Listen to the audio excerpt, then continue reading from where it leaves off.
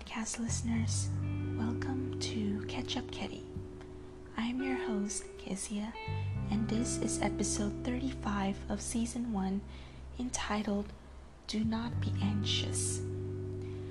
This is a devotion shared by our SSG treasurer, and it is a very encouraging devotion that serves as a reminder for us to trust in God no matter what we may be going through at the moment.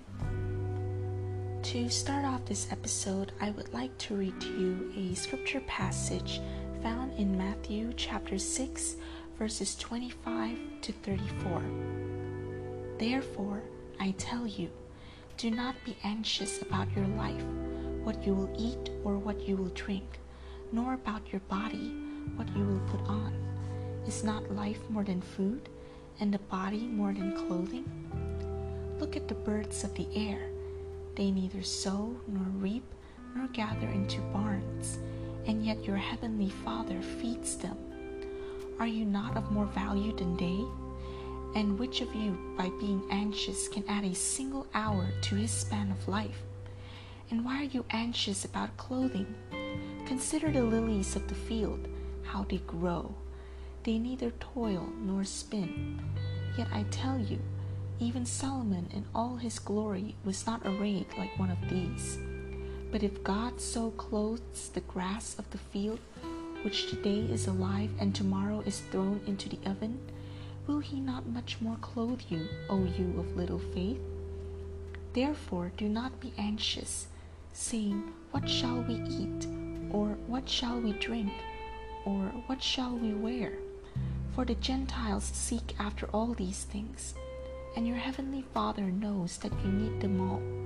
But seek first the kingdom of God and his righteousness, and all these things will be added to you. Therefore, do not be anxious about tomorrow, for tomorrow will be anxious for itself. Sufficient for the day is its own trouble. The main verse of this devotion is Matthew chapter 6 verse 34. Through this scripture verse, I am reminded that God is in complete control over everything.